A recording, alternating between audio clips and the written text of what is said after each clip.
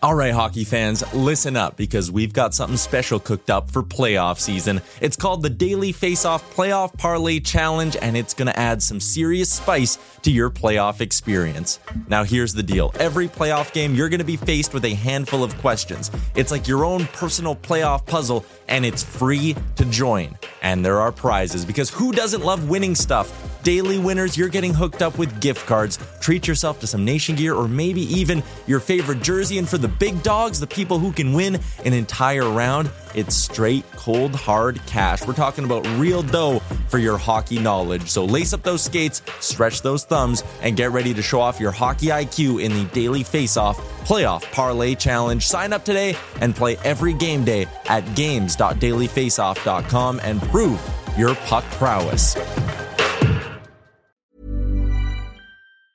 Hiring for your small business? If you're not looking for professionals on LinkedIn, you're looking in the wrong place. That's like looking for your car keys in a fish tank.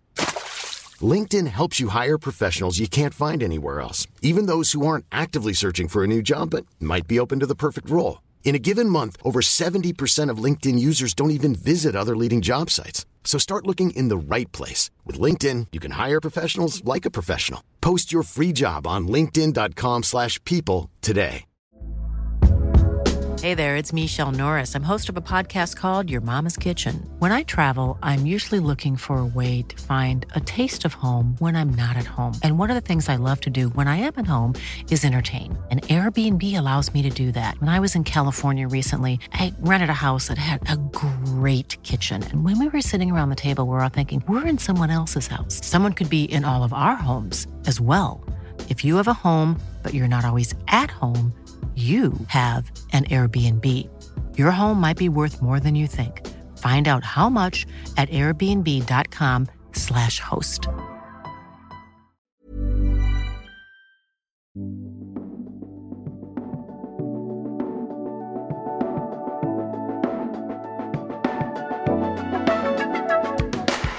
Welcome to the DFO Rundown podcast with Frank Saravalli and Jason Greger on dailyfaceoff.com. Delivered by DoorDash. Welcome to the DFO Rundown, episode 81. The Miro Shatan, or maybe Phil Kessel. Is Phil Kessel a Hall of Famer? That'd be a great question for another day. DFO Rundown, I'm Jason Greger alongside Frank Saravalli. Frank, how you doing? The answer is no. No for Phil the Thrill. Not a Hall of Famer. Okay. All right. I know it's funny though. You look at his numbers. In 15 years, 20 years, I wonder, but it'll definitely be difficult, no question. No individual trophies, no end of year all-star teams. Yes, 2 Stanley Cups, 2 great playoff runs. But his best season is 92 points. I don't know, a couple in the 80s, but he doesn't do it for me. Never hit 40 goals. I don't know. For a decade, he was the 6th highest scorer in the league for 10 years. So that's the only reason why I thought maybe. Mm-hmm. Yeah, possible. I don't see it. One guy who I think I'm pretty confident, Frank, I know this is going out on a limb, but I think Connor McDavid will be a Hall of Famer when it's all said and done. He could not play another game and he would be inducted into the Hall of Fame tomorrow. The fun question people are having is, which of his November goals is better, Rangers or the one last night against the Jets? I actually like the one against the Jets better. Bigger moment. It felt like in quick response. What was it? 28 seconds after the Jets scored to open a scoreless game. And then I think the gaps, it was much closer and tighter against the Jets. And I think the shot itself was a little prettier. So I know everyone to this point has said Rangers taking on 4 guys instead of 3, but I just think the moment, the quick response, I don't know. I just like the one against the Jets a tad bit better. Yeah, well, they're both fantastic. And I think the moment's the key thing because both were game-tying goals.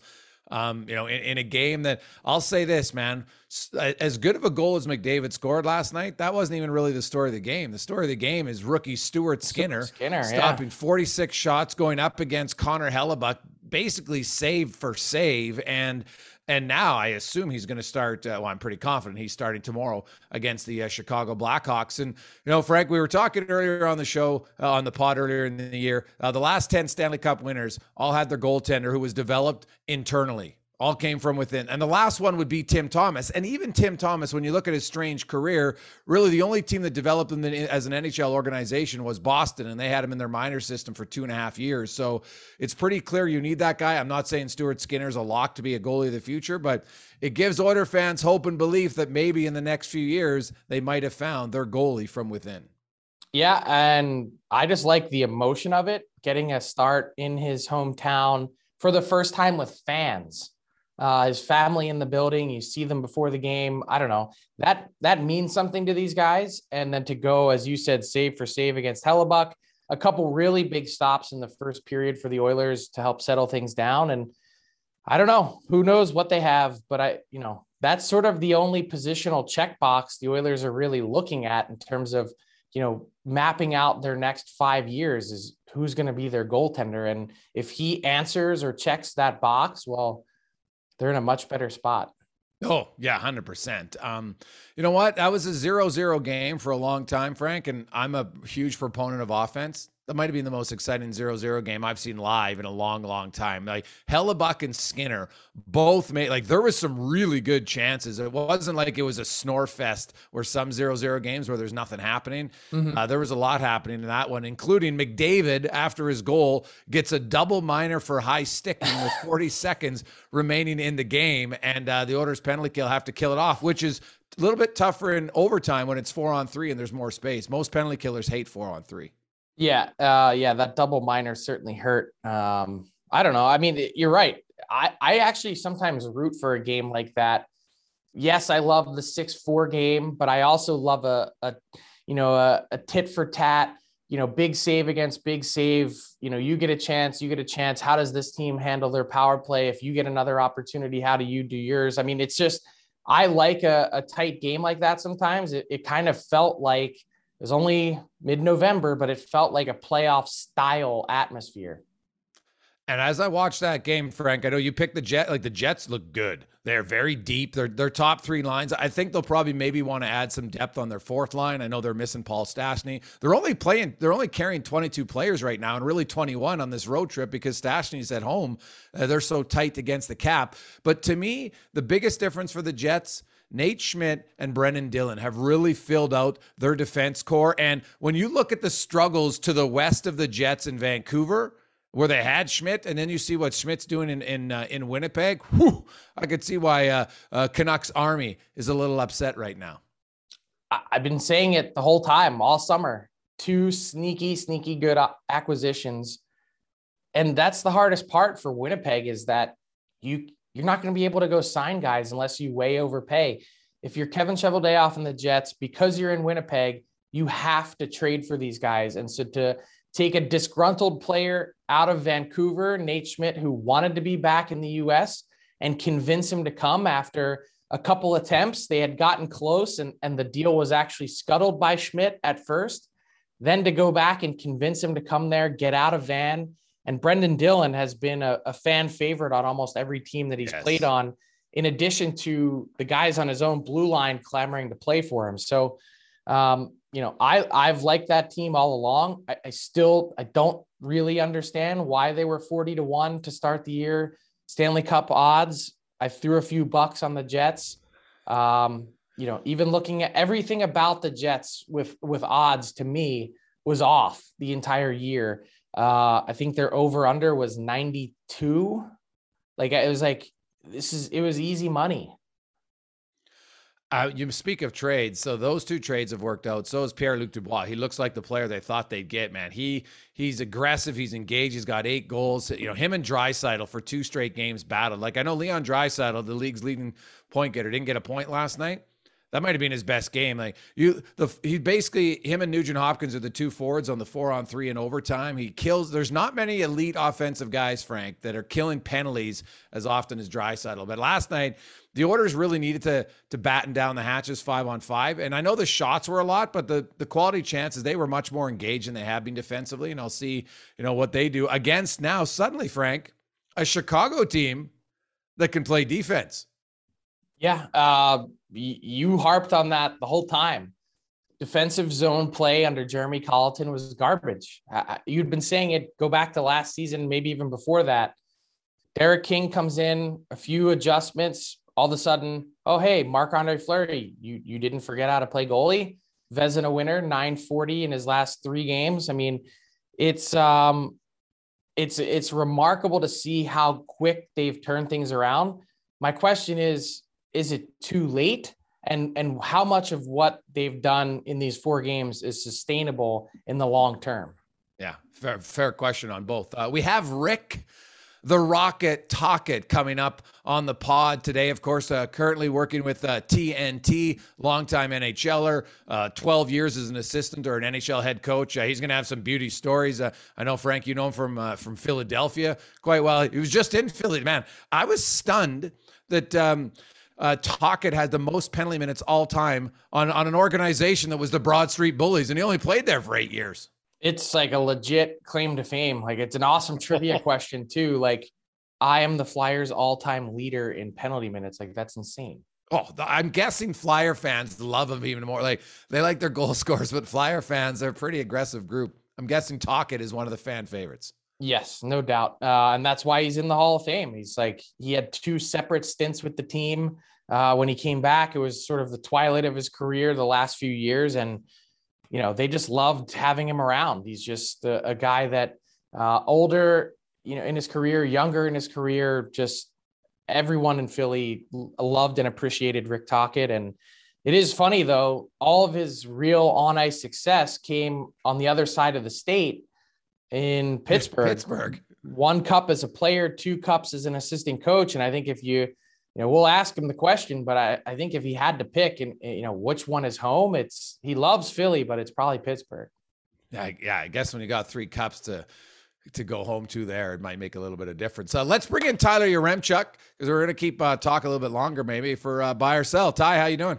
I am fantastic here, and I am ready to jump into buy or sell. It's brought to you by our friends over at DoorDash, where you can use the promo code RundownDD, gets you 25% off your first order and no delivery fees. Here's how we're going to run the first little bit here. I'm just going to throw a team out there, and you're going to tell me if you're buying or selling on their chances to make the playoffs. And we will start with the team whose record road trip is finally coming to an end. The New York Islanders will open up their new rink. I saw they were playing a little game at practice the other day for who would get to be the first one to step on the ice when they finally got to skate there. But Islanders is a playoff team. Buying or selling, Frank? Buying. Okay. To get through this road trip with a somewhat respectable record. It's November 20th, guys, tomorrow. That's their first home game. 38 days without a home game to start the season. That's really difficult. They've powered through. Still 50% playoff odds, according to moneypuck.com. I say they get in. Yeah, I'll buy now, but ask this question again in 3 weeks. I think the next 3 weeks are crucial for the Islanders.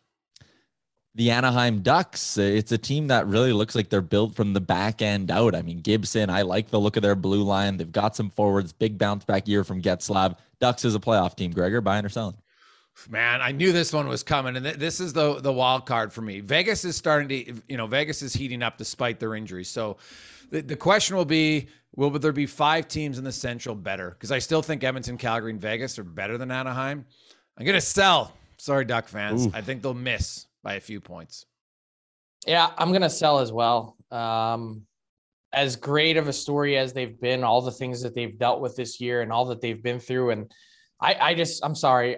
Ryan Getzlaf is a fantastic player. He's a way more interesting Hall of Fame debate for me than Phil Kessel. I don't think he can sustain the run that he's on. What happens to Troy Terry when his streak ends at 16 games now, still motoring along? Where does he end up? They've done it almost seemingly by a different player or person every night as well. Feels like a little bit of smoke and mirrors. And you look at the wild card, I don't know. I just think Vegas is going to be in that spot with Calgary and Edmonton as the 3 teams that are locks to get in. And I just think 5 teams from the Central are going to be in. The fascinating part with the Ducks will be, they don't have the permanent GM. If they're like 5 points out at the deadline with all those pending UFAs, I wonder what they'll do. Up next, we will go to Frank's state, but we're going to talk about the Penguins. Do you like their chances to make the playoffs? Buying or selling, Frank? I am selling. They were a great story to start. Yes, they're going to get Evgeny Malkin back at some point. I just don't know that they have the depth. They had it to start, and you saw the contributions from those guys in the very beginning. I don't know that they can sustain what we originally saw from them in the first 10 days or 2 weeks of the season. Obviously, they've had some struggles since then. I am going to sell on the Penguins being in. Yeah, I didn't have them in at the start of the year, so I'll stick with that. So I will sell. Obviously, the caveat is when Malkin comes back and he ignite them. But that division's tough. It's really competitive. Carolina and Washington are locks right now. Philly's playing very well. Columbus has played better than I thought. I think the Islanders, we both agree, will get their game in gear. So I just don't know. I don't see how there's room. Let's go back to the West and specifically the Central Division. You guys talked about the Jets. I want to talk about the team that sits 3 points back of them, the Nashville Predators. UC Saros is having a great year. Will it be enough to get them into the big dance? Jason, you buying or selling? You know what? I think I aired at the start of the season. I forgot how bad of a start Nashville had last year, and then were unreal to claw their way into the playoffs. And I was like, they just made it. But then I went back and I looked, I was like, man, they were really good for a long time. And now they've started out good again. They've got lots of depth. Matt Duchene and Granlund, I know there's no award for it, but man, if there was a bounce back player of the year, Matt Duchene right now would be leading, I think, in that category. So I like the Preds defense. You mentioned UC Saros. He's legit goaltender. I'm buying on the Preds. I think the Preds are making it. It's going to be tight though, man. That division, Minnesota, Winnipeg, the Blues, Preds, and Colorado's like they're going to wake up.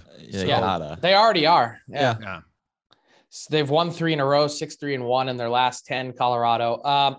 I'm going to buy as well. I think Nashville gets the last playoff spot in the West, so they have the very last wild card spot. I think there's going to be 5 teams from the Central: Minnesota, Winnipeg, St. Louis, Colorado, and Nashville. Those are my 5. All right. And for this last one here, changing it up a little bit, circling back to the Metro, the Blue Jackets and Devils, both. I mean, I don't think a lot of people had them being, above 500 after the first month of the season. If you had to buy on one of those teams, the Devils or the Jackets, which one would you buy on, Frank? Who's more legit? Ooh, that is a good question. I would buy on the Devils. I just think their young players are going to continue to grow and grow. Columbus, I have some question marks about, where this offense has come from. They've got, 48 goals on the year, puts them right up there near the top in terms of, certainly even on the other end of the Atlantic. Like, who saw the Columbus Blue Jackets having as many goals this season in 4 fewer games as the Toronto Maple Leafs, for instance? Hardly anyone. I think New Jersey has more to give, and I think they were just kind of starting to get rolling on the goalie front, so I'm going to take New Jersey. I'm actually going to go with the Columbus Blue Jackets because, like Patrick Laine's missed 5 games, and they're still scoring that many goals. He's a point-a-game player, which I think he can sustain close to that. Oliver Bjorkstrand might be one of the most overlooked offensive guys in the league. He's, going back to his junior days, he's always been a big-time scorer. Boone Jenner, obviously 9 goals in 14 games. That'll slow down, but I like Columbus. Jake Voracek is over a point per game. Well, Jake's always been a good disher, Frank. And I've seen it firsthand, and I was one of those guys. I actually said one of my bold predictions, I think, Jake Voracek north of 65 points. Take it to the bank, but he's not going to be at 85 points or 90 points, which is where he's on pace for. I'm going to take the Blue Jackets because I actually think their offensive guys are a little bit older and a little bit more proven. I think there's a better chance that they sustain. If I'm picking either one to finish higher, I'll go with the Blue Jackets. With David Putty staring at you over your shoulder, Gregor, you go against the New Jersey Devils. Very bold. Dave, I'm a huge Seinfeld fan. I'm not a big collector of stuff, but that Dave Putty, that's personalized too, man. He's an absolute beauty. So that's awesome. That is one of my favorites. It's a good point by you to take it, but I'm a David Putty fan. I'm not a Devils fan. The Devils. All right. That's going to do it for another edition of Buy or Sell, brought to you by DoorDash. Frank, Tyler brought up the Preds and the Ducks, and it looks like they could easily be on a collision course in different divisions for that 8th and final playoff spot. And it's really kind of fascinating to look at it. I want to quickly we didn't touch on it, but the Minnesota Wild and just how well they're playing. And like they spanked Dallas last night, and Dallas had looked like they maybe had finally come around a little bit. But are you surprised at all by the Wild? And what do you think Bill Guerin's going to do at the deadline for that team, considering, like the next few years, it's going to be painful with all the dead cap space? Well, that's what I was going to say is I'm not sure how much flexibility he really has. Like if he's taking on guys, they can't really have term. And I don't know. I think this team doesn't really need a whole lot. That I think is the story of the Wild. They were one of the very best teams in the league last year. They took the Vegas Golden Knights to 7 games, probably even should have won that series. Kaprizov this year he's back right at a point per game after a 4-point game on Thursday night. Ryan Hartman has been a revelation, has found a home. I don't know. There's a lot to like about this Wild team and really how I think there's a quickness to their game that makes them tough to play against. And before we get to Rick Tocchet, and I think this is fitting because, of course, Rick was in Arizona and left. I'm not sure how much of Jim Benning's press conference you watched, Frank, but when he was asked about Travis Green, he didn't give there was no vote of confidence. No. So the owner gave Jim Benning one. Benning didn't give Green one. Maybe he's not even in a position to give one out is the point. Yeah, well, that's fair. So do you think they allow Benning to stay and make another coaching change, or do they wipe both out at once? My guess would be if that's the path that he wants to go down, that it probably wouldn't end well for him, meaning Jim Benning. And I say that because Travis Green just got a hard-fought extension for way more dollars than he was making. Yeah. And they went to the mat to get him that. To pivot this quickly after that, yeah, I don't know. They're in a tough spot, and that press conference certainly did not increase anyone's confidence. No. I think that's the thing is like everyone in that market was looking for some, I don't know if encouragement is the right word, but they were looking for confidence. They were looking for a projection of, hey, we got this. We've had an awful start. We know we didn't expect it, but we're going to turn it around. And are the 3 reasons or ways we're going to do that. I don't know. I'm not, they're in a tough spot. I don't even know how they dig out. Wow. It's proof. There's some people that like to downplay the importance of special teams.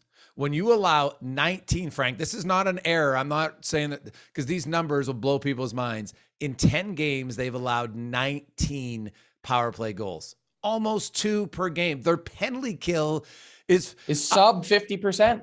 God, it's 52.5 right now in their last 10 games. 52.5%, Frank. That's like my I think if you go a shorter term, it's like over the last 6 or 8 games, it's sub 50. Yeah. Oh, for sure. Yeah. It's because they've allowed 3, and in those 10 games, they've allowed 2 goals or more 8 times. Like it is, I've never seen a penalty kill be that bad. This shouldn't be a surprise in the sense, like I can remember going back to training camp, reading Thomas Drance in The Athletic saying, who's going to kill penalties for this team? How is this team set up on the penalty kill? It was a focal point for that team in the offseason, or at least it should have been. Why was that not properly addressed? Why was the right side of your defense not properly addressed? And then you can get into, well, what's up with Elias Pettersson and why doesn't he look the same? Those are all important questions to ask. And then you can start talking about the coaching staff. You can talk about why that team rolled over in so many games. Like there's lots of facets to why the Canucks are where they are. Yeah, well, it's funny about penalty kill because a lot of people thought the same thing about the Oilers because Larson and Bear, who are their 2 top right defenseman penalty killers, left. Josh Archibald, of course, out with myocarditis. Kara gone, yet their penalty kill with a lot of new faces has done pretty well. I watched their penalty kill. It's amazing to see a penalty kill with 0 confidence. And right now, Frank, they got guys who aren't willing to get in the lanes properly. They don't block enough shots on the penalty kill, which in today's NHL, you just can't win. Mm-hmm. Let's get to our big guest today, Rick Tocchet. Our next guest is the newest member of the Philadelphia Flyers Hall of Fame, the franchise's all-time leader in penalty minutes. His name is also on the Stanley Cup 3 times, once as a player with the Pittsburgh Penguins, and then helped the Penguins to another 2 Stanley Cups as an assistant coach before moving on to spend the last 4 years behind the Arizona Coyotes bench. And he's now an analyst with TNT in their studio show. Rick Tocchet, welcome to the DFO Rundown. How you doing, Rick? Thanks, Frank. How you doing? Good. Yeah. So let's start with your big honor this week. Busy week for you going to Philly, entering the Flyers Hall of Fame. You know, what was that experience like for you? A chance to spend some time with a lot of alumni from a lot of different generations, and to be honored in a city that's near and dear to your heart. Yeah, Frank, I got to tell you, it was every time I get back to Philly, it brings back memories. But we had guys from the 70s, 80s, 90s, 2000, and 2010. The guys like Danny Briere, Mo Gagne, Joe Watson, the oldest guy in the ice. So it's an instant brotherhood. You know, there's some guys I haven't seen in like a long time. You know, I haven't seen like a Lindsey Carson, haven't seen the Sutter Brothers in a long time. But when you all get back together and you're in that alumni room, you know, the stories go, everybody starts talking. It's the instant memories. And, you know, it's just that, but the Flyer bond, it just comes back to you. So I got to say, it was just a terrific week for me. You know, Dave Scott did a nice job. And just like I said, meeting all the guys was great. Yeah, Rick, the Flyers really seem to do a great job with their alumni. So my next question, you know, I had a chance to work with you and do TV, you know, 10 plus years ago now. Now you're back on the dark side, behind the camera or in front of the camera. What's it like working with the guys on TNT? It seems like it's a lot of fun. What's it been like for you being back in the media and not being behind a bench? Yeah, Frank, I'll tell you, like, you know, I had some tough decisions to make. I had a couple opportunities to hook on with some teams. And I had that TNT I did a test, right? And when I met instantly the group there, how they wanted to do things, they wanted what they felt the best way for a hockey show. And then the guys that were going to do it, they called me back, said, "We'd like to get on the panel." I said, "Yeah, let's go for it." I'm actually enjoying it. There's a lot of goofiness going on, and I think it's great. I think they like what we're doing, and the chemistry is great with the guys. You know, Liam and AC and Biz and Wayne. Rick, you mentioned the goofy side of it, and TNT's had a lot of success with that, of course, in the NBA. And hockey, for the longest time, has maybe been a little stiff. You've been in hockey as a player since '85, and then, of course, as a coach for over 12 seasons, an NHL coach and assistant coach. Does hockey need to loosen up a bit at times? Yeah, I think so. I think we're always trying to get to the, we want to catch football and baseball and basketball. And I think sometimes, and I think that's just a lot of us hockey players, and I mean, listen, I was the same way early in my career, you're very straight to the vest, and, you try not to give too much, the standard answers, the whole hockey cliches, but I think you're starting to see more personalities of the guys. I really enjoy talking to the guys actually in warm up. At first, I didn't think guys would like that. They put the mic on. We actually did Connor McDavid there a couple of weeks ago, and he kind of laughed a little bit. So, and I think, we need more of that, especially the players. I mean, we got to market those guys. And it's okay. You can't always be guarded. You look at Wayne. Wayne's always Mr. Very, the master of hockey, but he's kind of loosened up, and we're jabbing him. So I think people like that. It's almost like a dressing room kind of an atmosphere. Now, you mentioned you had some opportunities. You've been a head coach twice in the NHL. And then, of course, Frank outlined your success as an assistant coach. I've talked to a lot of coaches, and they feel like, my personality, I'm a head coach. Some are like, I think I'm an assistant now. You've done both. Ideally, do you view yourself more as a head coach than an assistant moving forward? Yeah, I do. I like the decision making. I like the round table with your assistant coaches and trying to devise a system or ways of teaching better or practicing better. So I like that. I'm a little bit, especially the last, being in Arizona 4 years. I want to be head coach. So went deep on a couple of interviews, and I didn't get the job. And I had three or four teams offered me a job as an assistant or associate coach. And there was a tough decision. But like I said, sometimes it's good to take a year off. Well, who knows if I'm ever going to get back in. I'm not going to take that for granted, but to reinvent yourself, I think coaches have to reinvent themselves. You can get stale. Is there new ways to approach a player? Is there new ways to practice than the standard way of practicing? Is there new systems out there? So I think taking a step back, looking at different ways of doing things might be good for me. Do you miss coaching, Rick, now that you're on the media side? Yeah, I mean, listen, I watch a lot of games. I talk to Craig Berube a lot, Travis Green, John Cooper every once in a while. And, when they talk to you, you get the fire. You're watching a team and you wish you were in that battle. Of course I do. But I also enjoy this. This is really, I've really enjoyed it. I didn't know I'd enjoy it this much. And I think that's something that, and I want to get better at it. I think, I'm still raw at it, but I still want to get better at that. What do you think you learned about yourself as a head coach and in terms of finding some of that voice? Like you're a pretty easy guy to get along with. And I'm sure being in that assistant coach role, you also know the conversation and what it's like to be in that position when you're the head guy, to be inclusive in terms of everyone's opinion. But in terms of finding your own voice, transitioning from being an assistant to then being the decision maker, what was that process like for you in Arizona? And how do you think you got better at it as the years went by? For me, it's like blocking the outside noise. That's really important for a head coach. I know there's a couple of coaches right now. There's a lot of outside noise, right? And they're very good coaches. And you just got to block it out. You got to have conviction in the way you coach, the way you approach the game, and the way you deal with players. And that's one thing I really learned in Arizona. I mean, there was a lot of outside noise. There's a lot of ownership. There's 2 ownership changes. There's a couple of GM changes. Bankruptcy, like money things. Like there's a lot of. But the one thing I was most proud of, and I got to give the players a lot of credit, is once they were in the locker room, they kept that outside noise out. And I think that helped me. And, hopefully I get another gig where I can even be better at still being able to coach without, worrying about the outside noise. Because, sometimes that can really affect the coach, when you hear stuff outside and maybe you coach different because you hear that noise. Rick, you are a highly competitive player. I'm assuming you're the same as a head coach. In Arizona, you talked about all the ownership changes. At times, I think if we're being honest, you were pushing a boulder up a mountain, to try to ice a competitive team there in a salary cap era.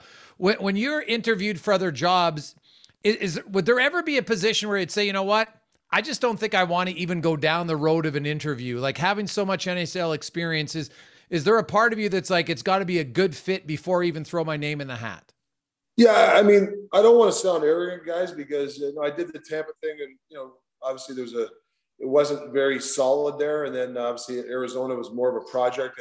And I thought we were moving in the right direction.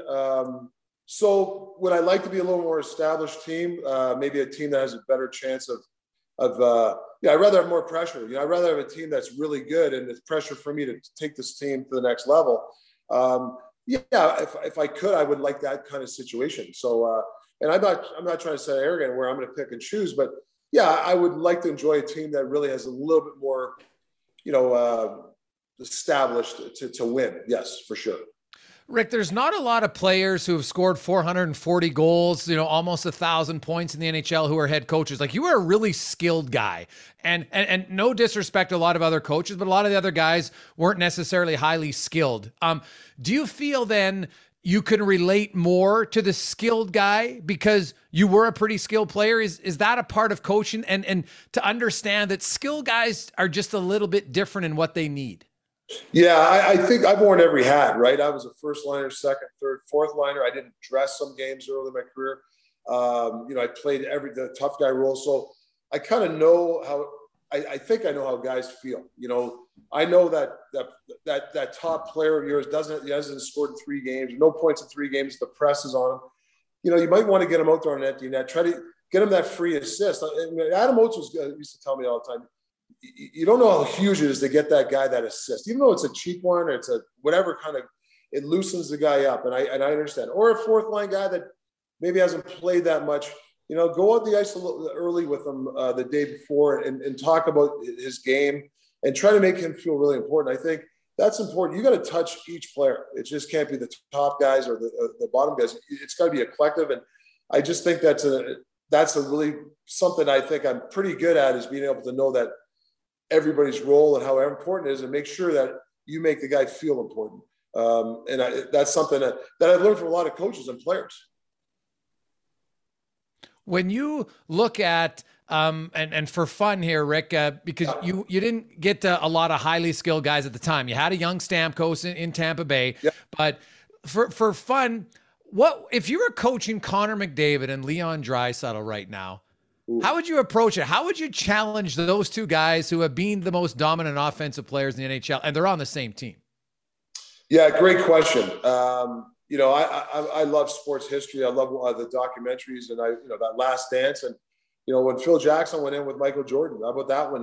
Michael Jordan was scoring 60 points a game, and they just couldn't. They'd lose in the first round. They just couldn't get out. And he said, "Listen, we got to do a different system. We got to get more people involved. We got to get a different approach, maybe in defense." And Michael Jordan still scored. He had still got his points, but he was scoring 30, 40 points, and they're winning championships. Now, I don't know if it's the same correlation, but I think for me, I know people want Connor McDavid to get 170 points and all that, and they're talking about it. To me, just being a good, like a star player, which he is, I pay to it, like whatever you have to pay to watch this guy play. But I think in a 7-game series, you got to make sure that you play a two-way game. And I'm not saying he's not, or Leon Draisaitl. I think it's really important that sometimes there's some games where you just might have to lock it down and try to win a game 1-0. Playoffs, if you're going to win a Stanley Cup, and you can ask John Cooper, you can ask Mike Sullivan or whatever, you have to win some games in those 20-something games you play to win a Stanley Cup. You got to win a game 2-1, and your star players have to play really good two-way hockey for you if you want to win a Stanley Cup. Talk, was that a compliment or a shot that Jason called you a skill guy, knowing that you had 3,000 penalty minutes? Man, I tell you what, he's my new. I'm a fan of his now. People like to say I used to butcher the puck up a lot, but I did. What I did is, and it's funny. I was with Mike Keenan here this last couple of days, and the one thing Mike told me in my third year, he said, "You got to start developing a skill game. You can't just if you're going to be a checker their whole career, that's fine. But if you want more ice time stuff," so I went home and I shot a lot of pucks, worked on my game, like a lot of guys do. They have skill coaches now. Back then, I kind of had I did my own little thing, but I shot a lot of pucks and worked a lot of hand skills back in the day. So as you're now taking this year in between and doing media, you mentioned that you're talking to some of the other coaches and staying up in the conversation. And I know how tight you are with Craig Berube. What are those conversations like? Like, what are you looking for aside from being a sounding board to them whenever they need you and to rely on? When you're watching a game, what are you looking at? Yeah, well, first when you talk to Chief, and I'll talk about that they worked on some D-zone coverage. That maybe he hasn't liked his team the way they've played the last couple of games, and they worked on a couple of drills. And he'll ask me, "Hey, what do you think of these drills?" Or we bounce ideas off each other. And then if I watch the Blues game, I'll watch some of the game, and I'll see if what they did in practice has translated into the game. I love that, and I say, yeah. Chief was telling me they were talking about doubling up on a little quicker, and they had a drill where they were doubling up, and then you watch the game. They go, man, St. Louis is really playing good, defense. They're getting the puck. They're stopping a cycle, and they're getting the puck back. So I love that stuff, right? So you just as a coach that's on the sidelines, you're looking at what he's doing the day before transpires in the game, and then we'll talk about it down. A couple of days from now, I'll go, "Hey, Chief, I love that drill. It worked in the game," or maybe it doesn't. You scrap the drill. So that's the conversations we have. So when you mentioned the communication factor and trying to, make sure you're talking to all your guys, not just the top end guys, how much of that has changed, and how do you balance that part of the job where you're almost like a CEO in some ways, where you're managing a lot of people at once, with the X's and O's part of it that you just mentioned? Like, you've got your hand on a lot of different levers and controls here. Is that communication part of it different than it was for you on your first go around in Tampa 10, 12, 14 years ago? Or is it the same now? Yeah, it's evolved. As a player, when I communicate with a coach, so when I was a coach in Tampa until now, it's really evolved. You really have to be, and listen, we're not psychologists. We try to be when you talk to a player, but to me, you got to know the players' strengths and weaknesses in their mind too. Some players are very, they don't like being yelled at, or they don't like being talked down to. And some players like to not say much when you talk to them, and they like to listen to you. So you got to know all that stuff before you talk to a player. It's all computerized in your head. The length of a meeting. There's some guys that get very nervous if you talk more than 5 minutes. So, I mean, I write notes sometimes, and I know some guys in Arizona, I'd say, okay, if I'm going to be with somebody, hey, this guy, I know he gets a little nervous, so I'll try to talk about something other than hockey the first 2 minutes, maybe to loosen them up. These are little things that I never did 14 years ago, or I never did when I was a player. The coach never did for me. I just think that it's important that you communicate with the player. And like I've said, I don't know, I've said in many interviews, you got to be a partner with the player. It's the dictatorship, or it's my way, the highway coach. You're not going to survive. You have to get the player involved in your decision making. As simple as, hey, what time do you want the bus to leave? Say, hey, on this forecheck, should we play the F3 a little wider, or should we play him down the dots? These are questions I like asking a player or a group of players to get their feedback. And I think it goes a long way throughout the year. Rick, you played right up until 2001 to 14 games. At what stage, maybe, and I don't know if it ever happened, were you in your career when you started thinking, maybe I want to coach? Did somebody tell you you might be good at it? Did you just decide on yourself, I want to be a coach? How did you get into coaching? When did the light bulb turn on for you that was an option? Yeah, so when I retired, I just wanted to, just take a break, and just do nothing. And I was golfing and whatever. And that lasts maybe 3 weeks. I'm a very competitive. I'm a structured guy.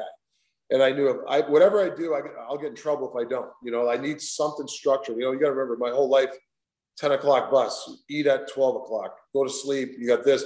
Everything is structured. And when they take that away from you, now it's like, okay, I shouldn't say they take it away. When you're done, you got a lot of time on your hands. So how are you going to use it? So I was lucky. Pierre Lacroix called me. It was around Christmas time. Bob Hartley got fired by the Colorado. Tony Granado took over.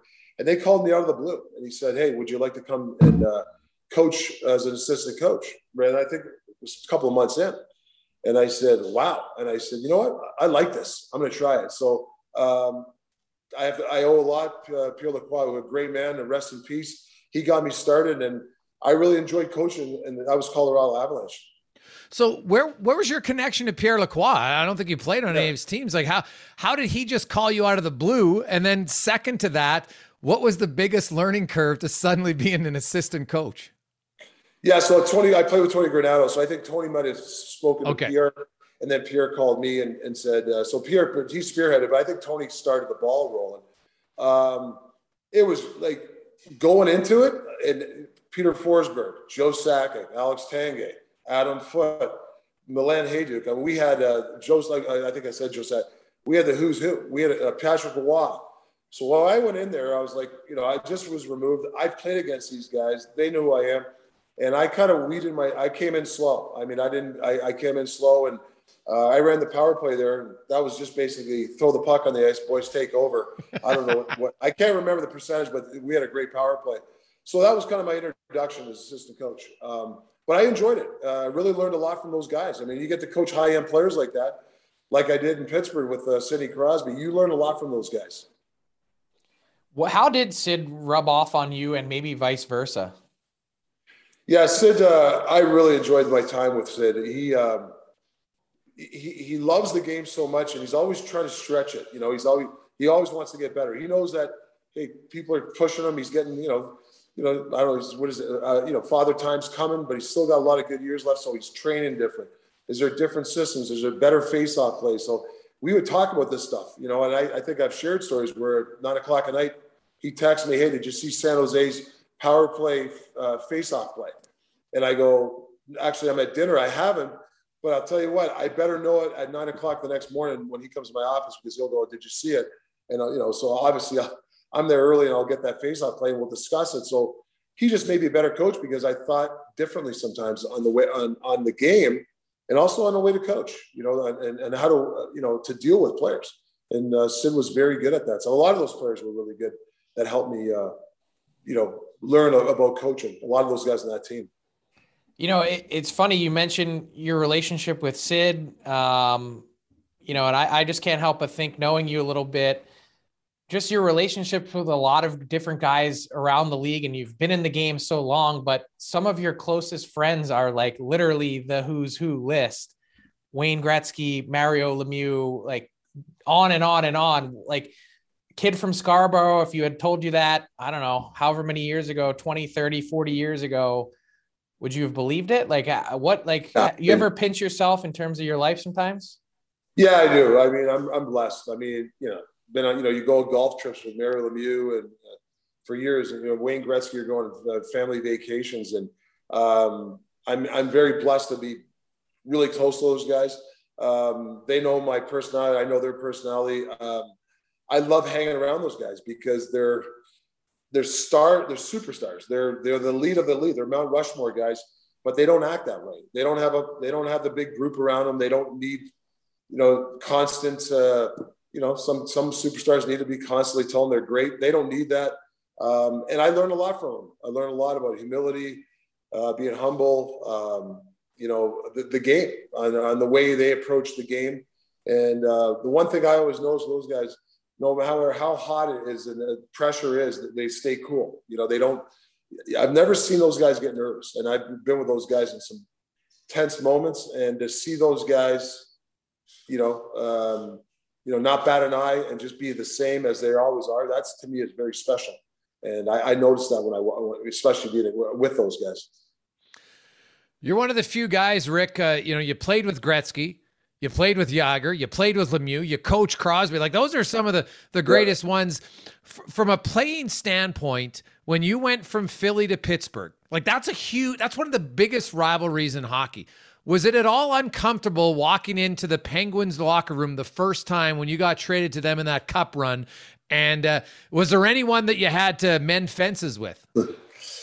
Yeah, so I think a week before I fought Troy Loney, I broke his nose, kind of beat him up pretty bad. And I'll be honest, we used to play the Penguins. I was a pain in the ass to those guys. I mean, don't get me wrong. I mean, I tried to, I wasn't the great, the fans hated me there. And when I walked in that locker room, I remember Kevin Stevens took me and Jay Caulfield, and brought me to their house, and I had pregame meal actually with their wives. So I was sitting there, and that was the first time I got off the plane. I played that night, and I knew, and that when I walked in, I met Mario. I think Mario was a big part of that too, the trade, but it was almost like, he kind of, someone took the shackle off me. This guy's okay now. Like, he's not the devil anymore. He's with us now. So I think, that usually when a guy gets traded, usually that happens. Guys usually warm and welcome. And I've heard some stories. Some guys, I've been some teams where guys, it takes you really a while to get the chemistry or a guy to invite you to dinner, but those guys right away. And I think those guys knew they had a chance to win a cup. And when I got there, I was like, man, I think at the time we're like 500. And I was like, I can't believe this team was 500. They had some problems. They won the cup before. And then all of a sudden it was just, those guys just took off, and I just followed their lead. Well, it's interesting. The two guys that took you for dinner, Kevin Stevens, kind of a mirror of you, power forward, and then Jay Caulfield, two of their toughest guys. So were you guys sitting over dinner? What were you talking about? Okay, now we don't have to fight each other. Are you talking fight stories? What's going on at dinner? Yeah, I know. Well, you know what? It's more like small talk because, you don't really have the story other than the stories in the game. Like, I remember Kevin Stevens was telling the story. They were beating us 6-0. And Pittsburgh started to come on here because, the Flyers used to abuse them all the time. And Dave Brown, who toughest guy I've ever played with, he played in Edmonton, toughest nails, and obviously the Flyers. Killer. He went over their bench and told those guys, he looked at Kevin Stevens. I think Kevin had 3 goals. He said, if you guys score another goal, he goes, I'm going to knock somebody out. And he pointed to the bench. And I remember Kevin Stevens looked around. And he told me the story. And I remember Brownie told me the story. He looked at Brownie. He goes, what do you want me to do? Mario's giving me tap-ins. He goes, I don't care. Missed. And I think the game ended up 6-1 or 6-2. And I think there was still 20 minutes left in the game. So they didn't score a goal. So that was one of the stories where we were having pregame. Well, Dave's one of the few guys. I could see him striking the fear of God into everyone because he was an absolute devastating fighter. Yeah, I tell the story as my first training camp when we were playing in Minot, Minnesota, playing the North Stars when they were in the league. And there was a guy on the other team, and he was just a crazy. He played junior hockey where I played. He was nuts. He was crazy. He had these pointy teeth. And think he kicked some ref in the IHL the years before now, but he was on a tryout with Minnesota, and he was skating around, and I don't know, I was stretching. He was looking at me, and he had his pointed teeth. It was like, he looked like Freddy Krueger, right? He was going to kill me, right? And I got to tell you, I usually don't get scared, but I was like, man, I'm scared. I'm a 19-year-old kid. Well, the first shift of the game, Dave Brown beat the living hell of this guy, broke his orbit bone. The guy was out of the game. You should have seen my next shift. I was sticking guys. I was elbowing guys. I was in front of the net. It was like, I just remember that. That's how Dave Brown meant to me. He made everybody play freer. I'll tell you that. Who were some of the guys that you looked up to, especially in the beginning of your career in Philly? Yeah, you know what? I was really lucky, Frank, and you know those guys. Like the old Flyer guys, when I first got to 84, 85, a lot of those guys were retired, and a lot of guys still live in the area, but they were living around the area. They were visible guys. Came around the rink a lot, and Bob. Well, obviously Bob Clark was our gentleman, but Billy Barber, the Hound, to go to dinner with him, Oris Kinderchuk, Joe Watson. They come to rink, and then we'd all go to dinner. Like myself, Peter Zezel would sit with the 6 guys for dinner. They'd have them at our house. I went to Billy Barber's house for dinner a lot. Paul Holmgren, another guy who was very friendly with his wife, Doreen, who was great to see the other night. They almost like were handing the baton to you, and obviously they had the ultimate 2 Stanley Cups, but they just wanted us to keep that tradition. And we stayed there in the summer. We used to hang out. We played softball games there. We golfed together. So I really credit, and I didn't have enough time. And I think I said in my speech, those guys were impactful for me getting inducted to the Hall of Fame as those guys, that 74, 75 team. Mm. So this is my last question, and I know it's a tough one to answer, and we'll play a little rapid fire next. You've played way more games in Philly in a Flyer uniform, but your name is on the cup 3 times as a Penguin. When someone says to you, what's home, Philly or Pittsburgh, is your answer Pittsburgh? Yeah, you know what? It's funny. Like I said, I love Philly, but I still get Pittsburgh sucks. You suck, right? They're so passionate. It was a total of 6-7 years of Pittsburgh total with being a coach and a player, and I've won 3 cups. I mean, how can you not love that city? How can you not love going back there? And I live there. My son's born, lived there with my ex-wife now. So how can you not love it? And how can you not love it? I honestly can't pick a side. I really don't.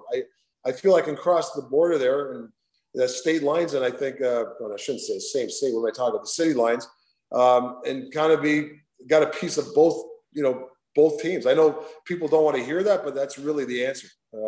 It's both teams for sure. Awesome. Rick, we always like to end with rapid fire. The only rule, and even though Bill Guerin didn't like it, he still answered. You have to answer every question. All right. Oh, Billy didn't like some questions. No, well, we made some tough ones for him. He still answered though. So, all right. First one. When you get traded to Philly, what was the biggest difference between Paul Holmgren as a coach and Scotty Bowman as a coach? So great question. Scotty Bowman, very methodical, unreal bench coach. Didn't really talk a lot to you as an individual. Homer was more of a father figure, talked to you as almost like a father-son, where Scotty was more distant, but more of a savant genius type of coach. Who was the power forward that you idolized growing up? Great question. Well, I lived in Toronto. I love Tiger Williams. Tiger Williams. I'm in 2000. Tiger Williams, Clark Gillies, Bobby Nystrom. Those guys were really guys that I really respected. Why did you never ride your stick after a goal then? Yeah, I would. That's something I can't. That's not my blood. Ty Domi is a close friend of mine, and he did it. And Mark Messier said, "Don't ever do that again." He did it, and Ty never did it again. But no, that's not my personality. Okay, now this one's going to be tough because you played with 2 of them, Gretzky or Lemieux. Who's better? Yeah. I've been asked that question. 1A, 1B. Take your pick. No, you got to answer it. Yeah, I got to answer. No, I don't. That's too hard. Too good of friends, and I know it's. I don't want to be the first guy on your show not to answer, but that's a tough one. Okay, how about this? What was the biggest difference that those two had that made them great? Wayne's, both have great vision, but Wayne's vision was incredible. Mario's physical talent at being 6'6", the weight of how graceful he was as a 6'6" player. So to me, it's the vision of Wayne and just the skill set of Mario. In your heyday, and Frank talked about, he had a lot of penalty minutes. Who did you like fighting? Probably Scott Stevens. Ooh, how come? Because there was no stage. There was no, it was all pure emotion. It happened because it happened. And he was the same way. We didn't fight for the sake of fighting. We fought because there was a reason to fight, whether he cross-checked me in the back or I might have stuck him from behind or something that happened, or both teams weren't going well. That's how it's done. I love those type of fights when it's just pure emotion. When it's staged and things like that, I have a tough time with that. But the pure emotion of it, and he was with the same kind of like me. He enjoyed it when it came to that. You mentioned Dave Brown. Were you ever involved in a game where you were nervous watching two other guys fight? Yeah. I was never like nervous, but I remember watching Craig Berube fought Bob Probert 3 times in a weekend. And the third fight, I was nervous. And Chief was one of my best friends. I was nervous. I was just a little bit, man, I hope Proby doesn't land a punch and knock him out. So yeah, was I nervous for that? Yes. And Jason Strudwick has a great line. He told me he hated fighting guys when he knew the best outcome would be a draw. So he did. Was there anybody that you were like, damn, my best outcome here is a draw? Yeah, there's a lot of guys where that you got your hands full. But the one thing and I'm not trying to say arrogant, like I was never really scared because I was strong enough. I didn't have to punch, but I knew I could protect myself. That was one thing I was good at. And if I was going to fight, let my hands go, yeah, I do that. But there were some times when I wasn't ready or I was tired. I knew I could protect myself. So I was never really in a point where, it's going to be a draw. I had a lot of draws, but to me, because I was strong enough to kind of be a good defensive fighter. And lastly, I saw Anson Carter with a funny chirp about seeing better hands on a clock yesterday. So if the TNT panel gets 5 shots on a shooter-tooter in the corner, who's hitting it who's the best of you 4? And then conversely, who's the worst? I'd still put money on myself. AC's, I don't think AC's been playing much hockey. Maybe AC, and Wayne, Wayne hardly picks up a stick. We know who's fit. Biz, actually, Biz and Liam would be fighting it out. That's, I hate to tell you that, but I think me and AC ahead of the great one. I really do. I have one last one, Talk. So you have you, Mario, and Wayne, and you need a 4th person to complete your foursome in golf. Who are you calling, and who's winning? I'm going to probably pick Paul Coffey because if we're partners, he's pretty good at it. He's got great one-liners, good jabs, and he's not scared to jab those two guys. Because when you play golf, I don't want a guy's going to be intimidated by Wayne and Mario, right? So I'm taking Paul because he wouldn't be intimidated, and he's really sarcastic. And he's a pretty good golfer when the money's on the line. And so who's winning? Well, if we get enough shots, Mario's. If we get enough shots, we can hang in there. But if there's no handicap involved, we get killed by that because Mario alone on his own ball would beat all 3 of us. There you go. And one last one, I lied. Yeah. Of all those guys, you guys are ultra competitive. Did you have one teammate over the years that was just like, it was almost comical how competitive he was at everything? Yeah.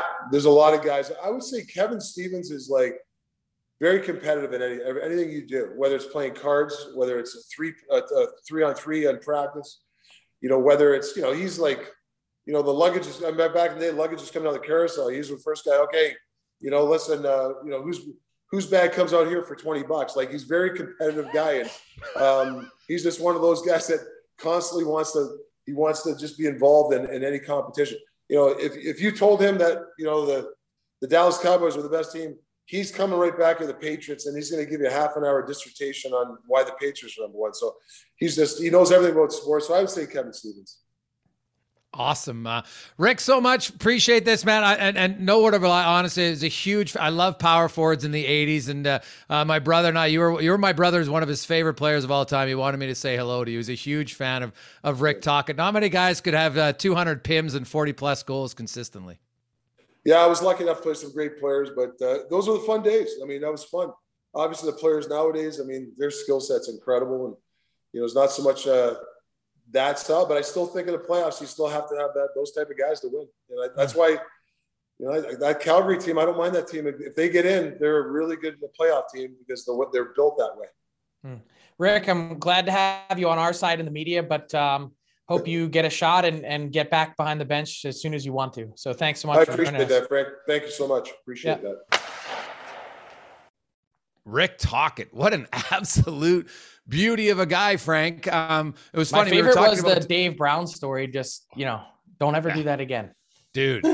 Well, I never do that again. But what do you mean? Like, these were tap-ins from Gretz. Like, what am I supposed to do? Don't care. Doesn't matter. Don't ever do it again. Well, that story and the fact when Rick's a young rookie in Minnesota and all of a sudden his next shift, he's like the biggest guy on the ice because Dave just took out their tough guy. Unreal. I love it. But Dave, you saw Dave in Philly. I saw Dave in Edmonton.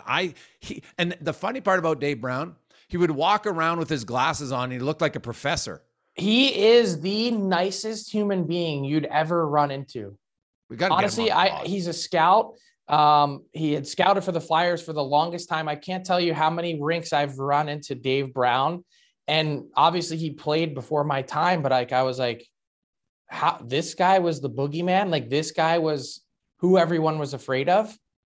It was like, he's a sweetheart, a teddy bear of a human being. Yeah, well, the story about him in Edmonton after he fought Stu Grimson the first time, and Grimson got the better of him in Calgary, but then Grimson was a young guy, and he made some comments about how he's the new champ. Well, Dwayne Mandrusiak, who was a longtime trainer for the Elks, the Eskimos, and then the Oilers trainers, Dave Brown had greased up he sprayed his jersey. He got a jersey with massive. It was so tight, Frank. Like everybody had to pull it on, and then he put all that sprayed the stickum stuff, the non-stickum, so you couldn't touch it. And that was the next game when he broke Grimson's face. Like, the thing about Dave was when he got mad, he was scary. The Grim Reaper, and you mentioned professor for Dave Brown. The Grim Reaper, also a lawyer.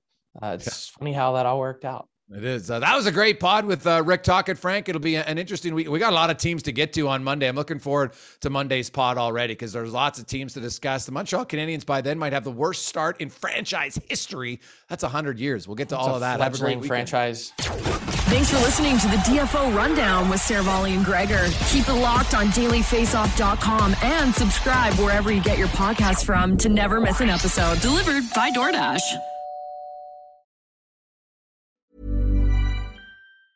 Even when we're on a budget, we still deserve nice things. Quince is a place to scoop up stunning high-end goods for 50 to 80% less than similar brands. They have buttery soft cashmere sweaters starting at $50, luxurious Italian leather bags, and so much more. Plus, Quince only works with factories that use safe, ethical, and responsible manufacturing. Get the high-end goods you'll love without the high price tag with Quince. Go to quince.com/style for free shipping and 365-day returns. All right, hockey fans, listen up because we've got something special coming your way this playoff season. It's called the Daily Faceoff Playoff Parlay Challenge, and let me tell you, it's going to add some serious spice to your playoff experience.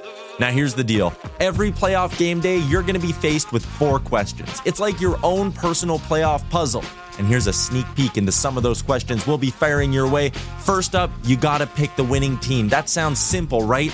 But there's more. You got to decide if the total amount of goals in the game will be over or under a certain amount, and that's where the real strategy starts to kick in. Next up, you're picking who's going to find the back of the net first, and you're going to want to be careful because that's one that could be cooked early on in the game. And finally, you got to predict which period is going to be the highest scoring. Will it be a barn burner in the first, a shootout in the second, or a nail biter in the third? That's up to you to decide. Now let's talk about prizes because who doesn't love winning stuff? For the daily winners, you're getting hooked up with gift cards to treat yourself to some fresh Nation gear, and you might even win a jersey from your favorite team. And for the big dogs, those who can win an entire round, it's straight, cold, hard cash. We're talking real dough for your hockey knowledge. So lace up those skates, stretch those thumbs, and get ready to show off your hockey IQ in the Daily Faceoff Playoff Parlay Challenge. Play now at games.dailyfaceoff.com and prove your puck prowess.